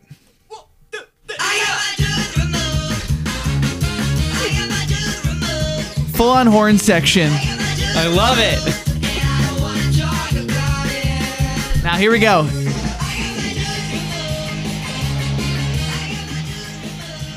Like, real big fish shit. Yeah. You know? Yeah. So Now, okay, Eric, what are you gonna? What do you think? As an authority on the subject, what do you think? so have they spoken about ska very much? It seems like they avoid talking about it. Okay, so the only time they ever talked about it that I could understand on 1,000 Gex was when they went on Adult Swim, and they did like a very short interview, but then they did a couple of songs, and someone was like, "Oh yeah, cool! Like that song, Stupid Horse, is a ska song," and they just say in the moment, they're like, "No, yeah, we're a ska band." And then that's all they said of it. And then I believe on this new round of interviews, it was either with like Rolling Stone or Pitchfork, one of those two. Oh, they talk directly about ska. Oh, really? Yeah. What do they have to say about it? Because they do a lot of the snare with the guitar upbeat thing, which is like such a to get the like bordering on polka thing. Yeah, that gets kind of campy. It's so like it's like No Doubt did it like for like 8 measures in the 90s, and then like everyone wants to do that bullshit and like thinking that like a very surface level version of what ska is, and it's not. It's really not. When they drop into like the real ska beat, and then they also have like a distortion guitar playing at the same time, it's like everything is like here, but it doesn't sound like they understand like the previous 60 years of this genre. Yeah, it's like they got like a surface level impression of it somewhere, and they're using it and they think it's cool, but like they could go so much deeper. It's like I'm confused. No, about, that's like, the where magic. they're coming from. That's the magic of 100 Gex, though, is that they don't go deeper. Yeah, because if you go deeper, you get lost, I think. And I think I hear what you're saying, Eric. What I think about 100 Gex that is so cool, and I think we're all responding to, is that they're sort of able to use like 8th grade brain or something, like 14-year-old brain of just going, or maybe 16 or 15, 16, of just what would be really cool and what do I like? Like they never, it doesn't feel like, and that's, I guess that's where I'm going to, is like using a Papa Roach riff. Like you're 15 years old, you're 8th grade or 14. You're like, Papa Roach Last Resort is kind of sick. You hear Real Big Fish, you're like, fucking sick.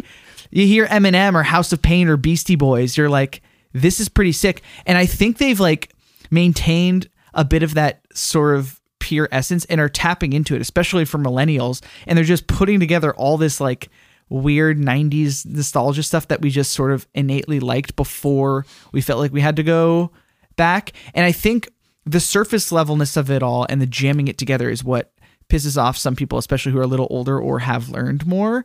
And I don't know. That's what that's what I think. I know what you mean though. Like you're like, they're not using it. And this is like, so this is like an interesting thing. Like when I first heard them, I kind of thought they were like sort of like joking, like a joke band. Cause like, especially in the way they're using ska, you're like, this is almost like a comedy, like satire song or something. And that's how I felt about the whole first record. And then I got deeper into it and I started connecting with that 14-year-old brain of like, nah, this is just fun. And that's kind of what I think they're doing, like across the board, right? It's like it's not like they're just cherry picking from all these things and throwing it in. I did find an interview here that says the genres you're talking about are faithfully reproduced, be it new metal, third wave ska, pop punk. How satisfying is it to recreate these sounds? And they say like, we love new metal, we love ska, we put love into anything we're making, each and everything. We're not half-assing any of this. And Dylan Bray says, that's our whole thing. So it seems like they're just doing it and doing it in their own way, and I don't know. But anyway, what do you make of that when I say that? Because I guess it's got to make, as someone who's put a lot of time into understanding the history of ska, it's got to feel weird, I guess, that approach. But yeah, they're doing it. Because it says like, oh yeah, like he's asking them about third wave ska, being faithfully reproduced, and they're like, yes, we love ska, but like it's not a faithful reproduction. It's like they kind of just like grabbed some parts of it and like mashed it all up with other stuff. It's like, and the parts that they grabbed were like very much like the stereotype, cliche, preconceived notions like of 90s ska. So. But same of new metal and pop punk. Yeah, but new metal doesn't have like this crazy like cultural tradition dating back like, you know, decades. Right. Like there's a lot of baggage to like taking a ska thing, right? Like I don't know if other people view it like that. I think people just view ska as third wave ska. I know they do. Right. And that's why it's infuriating to ska fans, because there's so much more there. And it's like, you can be like, okay, like we're having fun with this. We took like some Real Big Fish bits and like we mashed it up into like this other shit.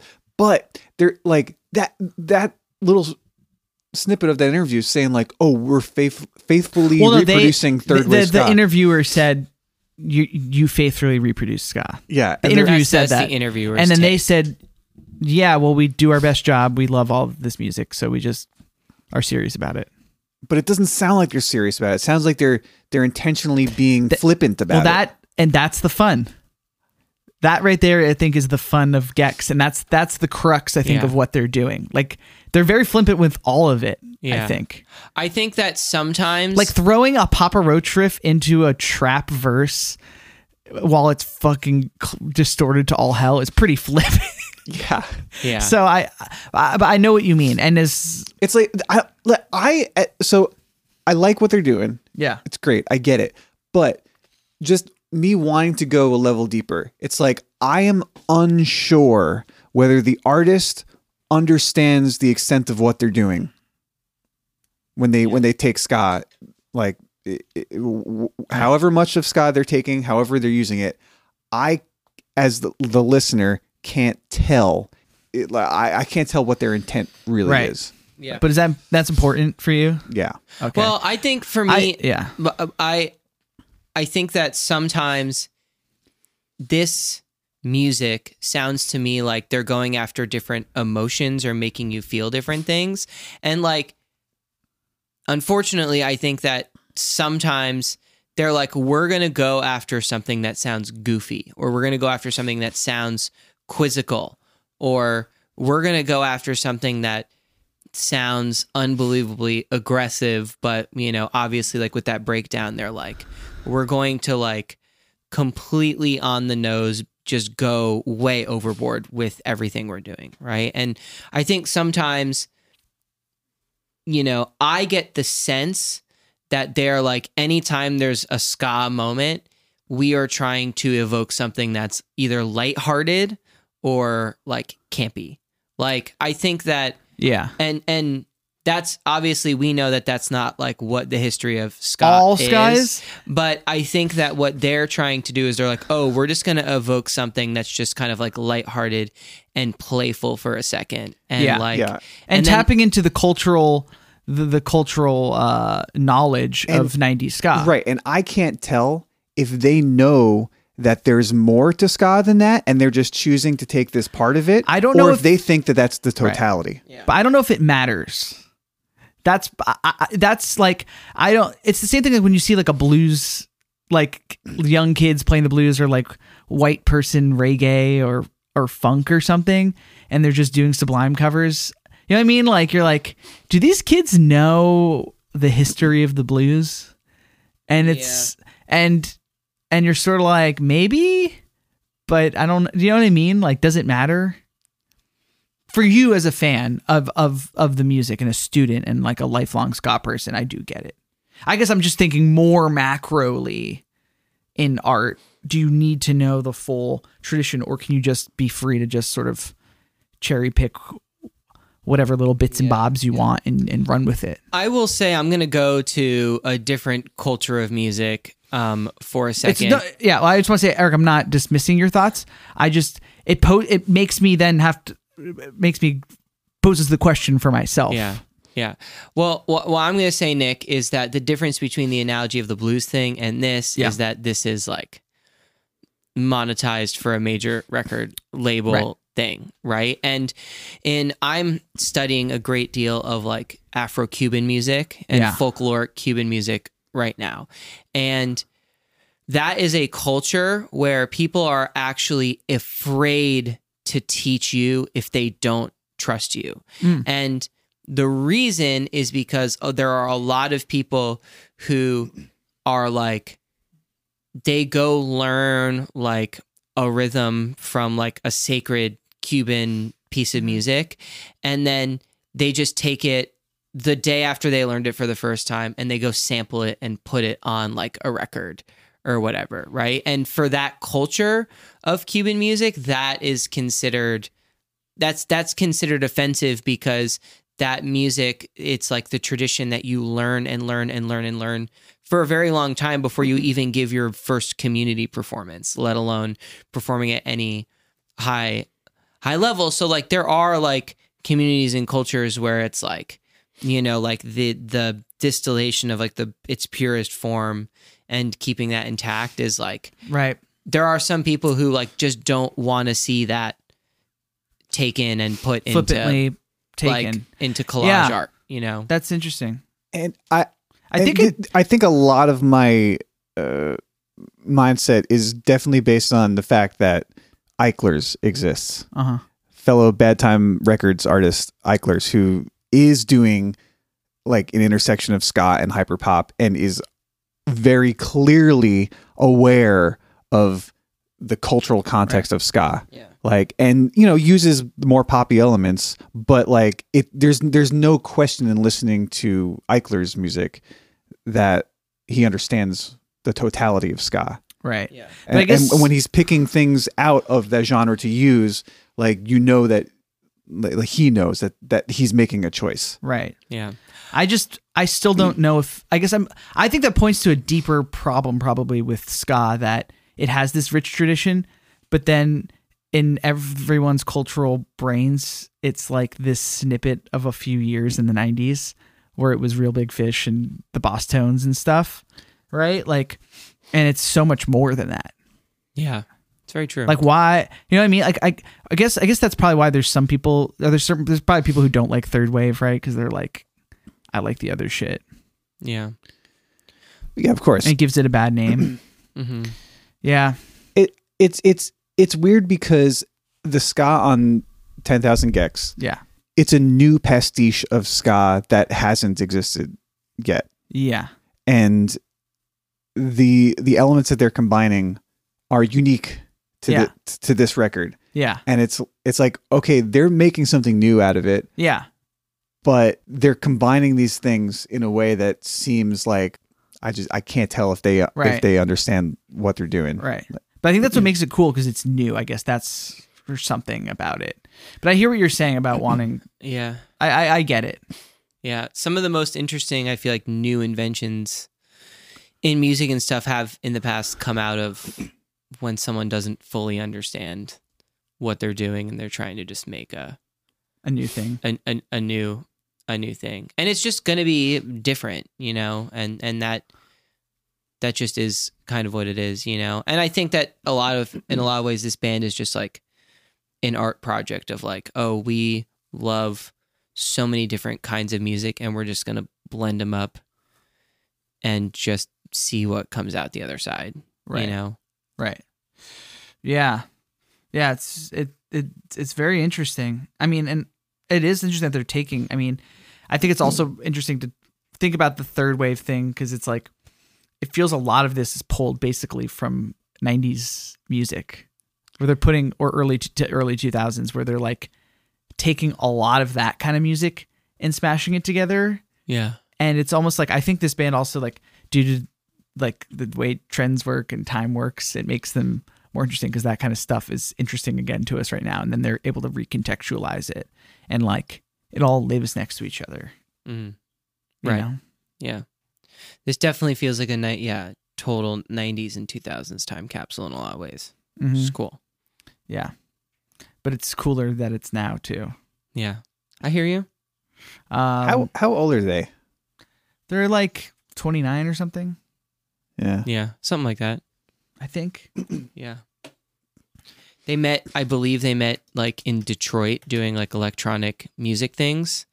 And then St. Louis. St. Louis. Yeah, 29 for Dylan Brady. And then they moved to different cities, and that the first record was basically sending Logic files back and forth. Like while one of them lived in Chicago and one of them or something, and one of them lived in LA. And they were just like sharing Logic files and just like adding stuff to each other's songs. And then they got to this. That's pretty much how all hyperpop is happening now. Just like online collaborations. Yeah. Yeah. It's crazy. Yeah. It's interesting too. I think like a couple, maybe it was 100 Gex, but like maybe it was Charlie XCX. Like a few people who are like hyperpop people have, I think, been like not wanting to be called hyperpop. I mean, maybe this is the kind of thing where they just know that it's like, like if I stay here, it's gonna, you know, just stick here. And they did an interview that I do want to hear about it, which is they did with Switched on Pop, which is that cool podcast. They also bring up equally influenced by Primus and Eddie Van Halen. There's definitely some Primus, I think, especially on Doritos and Fritos, which is my favorite song on the record. I think the way they use ska on that one is really cool. That it is Primacy, the production, the melodies, the lyrics. That's my favorite song. Yeah. Do you have a favorite song, great. Eric?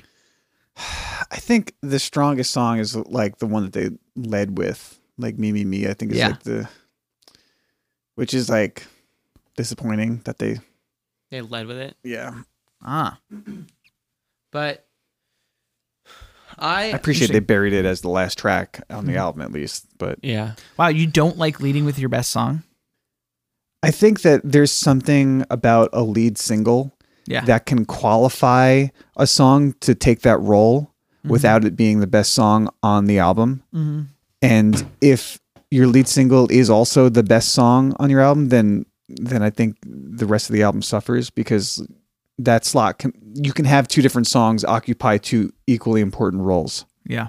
That makes sense. I understand that. I can't think of anything off the top of my head, but I mean, with like the Beatles and stuff like that, there's definitely examples of like, what's my favorite song off Sgt. Pepper? And it's like some deep cut track that was definitely not With a Little Help from My Friends or whatever the hell was the lead single on that record. But what's interesting is that the big single on the record is Hollywood Baby and not Me, Me, Me. Yeah. So it's like they saved the big single for a little bit deeper in to the album campaign.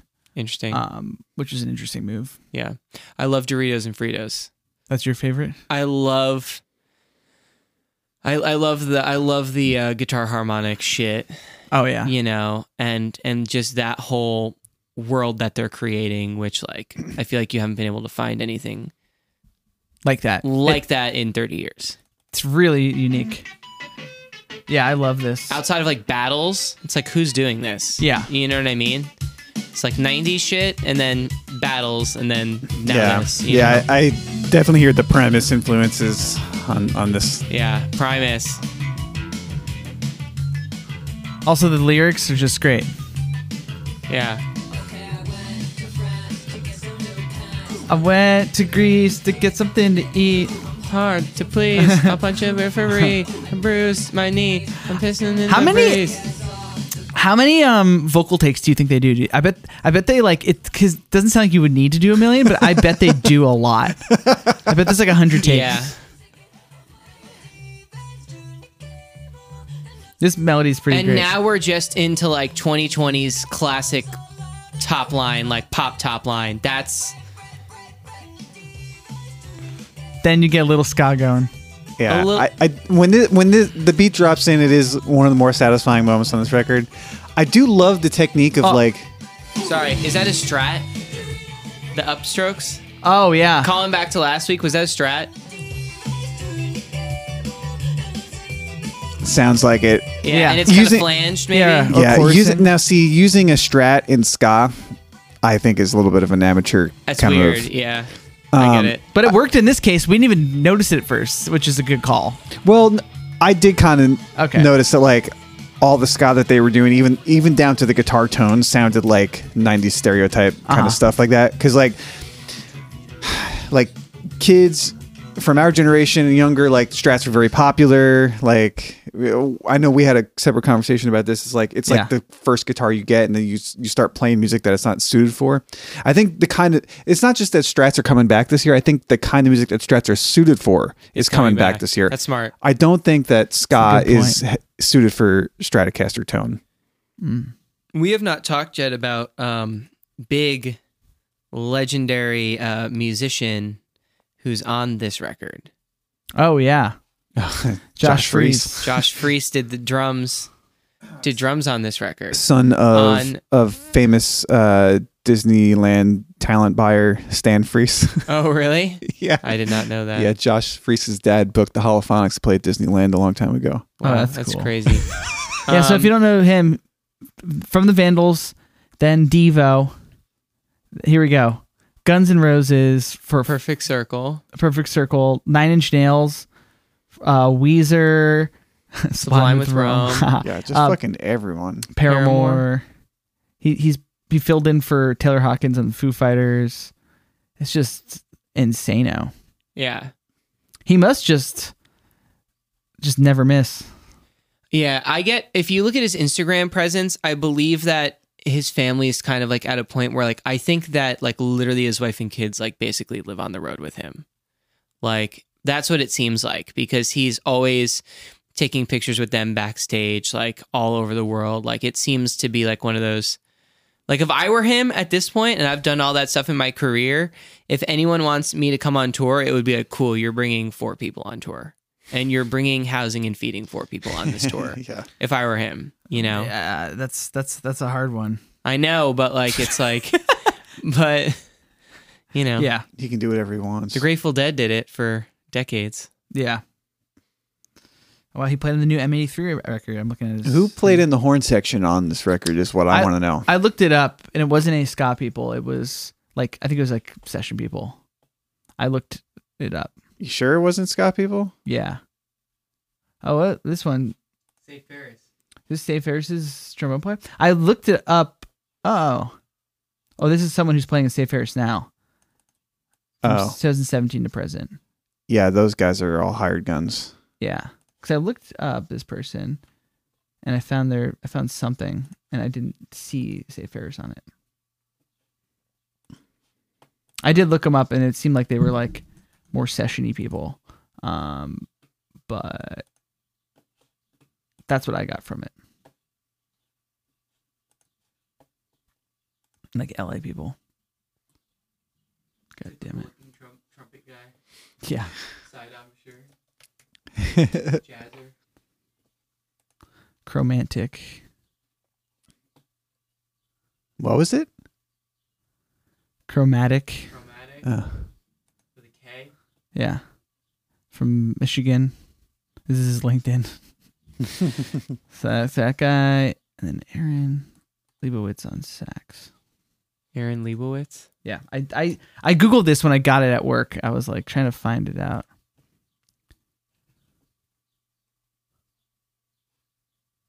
All right. This guy's played with a lot of people. LA people. Yeah. I played with Jason Mraz. Oh, was he on Jason Mraz's Sky album? Tame Impala. Do you remember that? I was surprised that didn't get as much play as. He's got a signature read. Because Jason Mraz had a ska album? Yeah, he put out a legit ska album. When? A few years ago. And like the Agrolites and like a bunch of other LA like really legit ska people were in the band. Really? I totally missed that. What was it called? Oh,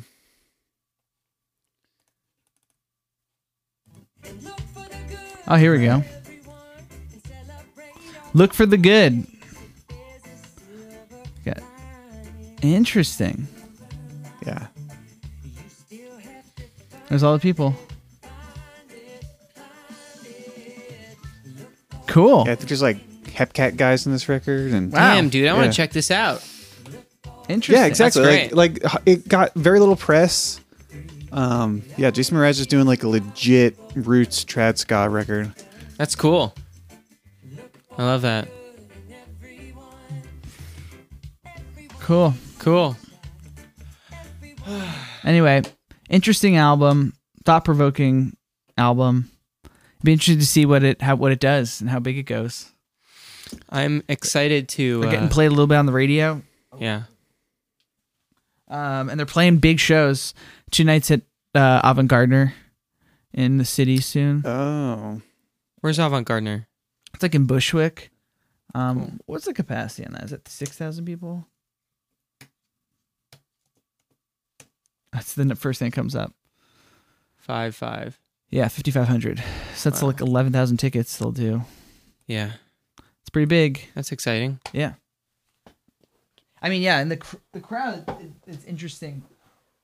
It goes to the shows is younger. It's like it's not people who grew up with Papa Roach and pop punk and ska and these things. It's like younger kids. Yeah. At least when I went and saw them at Terminal 5. Yeah. Maybe we'll see what happens after this one. Maybe they'll keep expanding even other ways. I mean, the best hope you could have for like a young fan of 100 Gex that maybe wants to like become a musician or be a music writer, you know, you'd hope that a really young music fan finds 100 Gex and is like, where the hell are all these sounds coming from?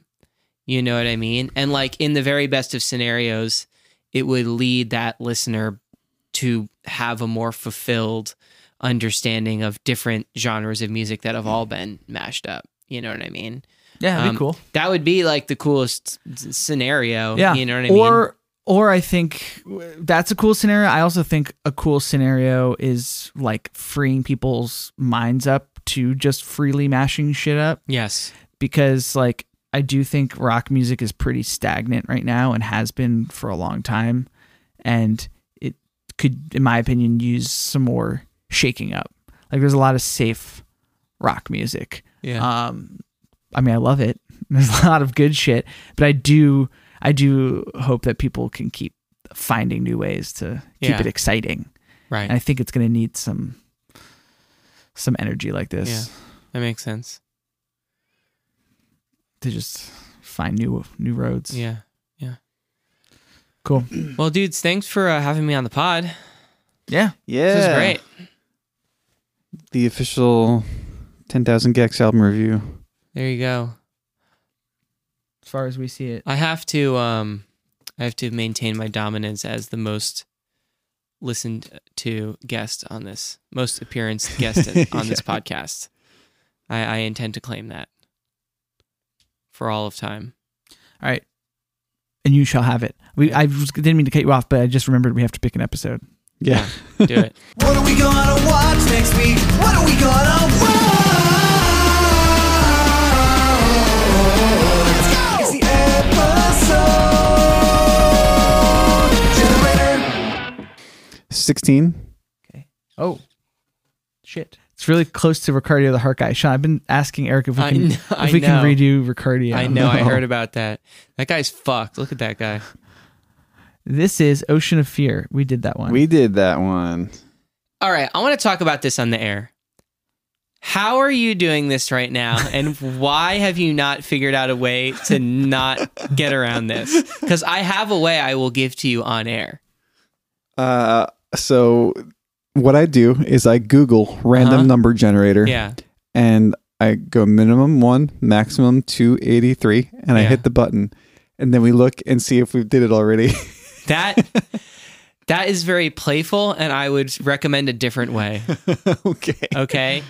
If you keep a note doc, well, now you have to do some legwork, but you keep a note doc, and it's just 1, next line, 2, next line, 3, all the way to 2, whatever, and then you remove all the numbers you've already done.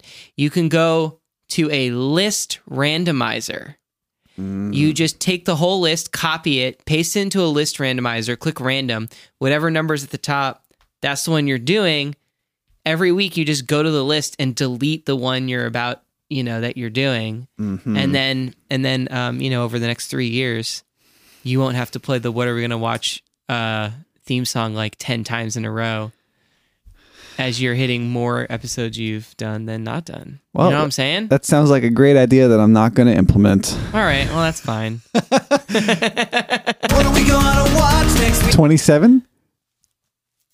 Getting low numbers. They want us at the beginning.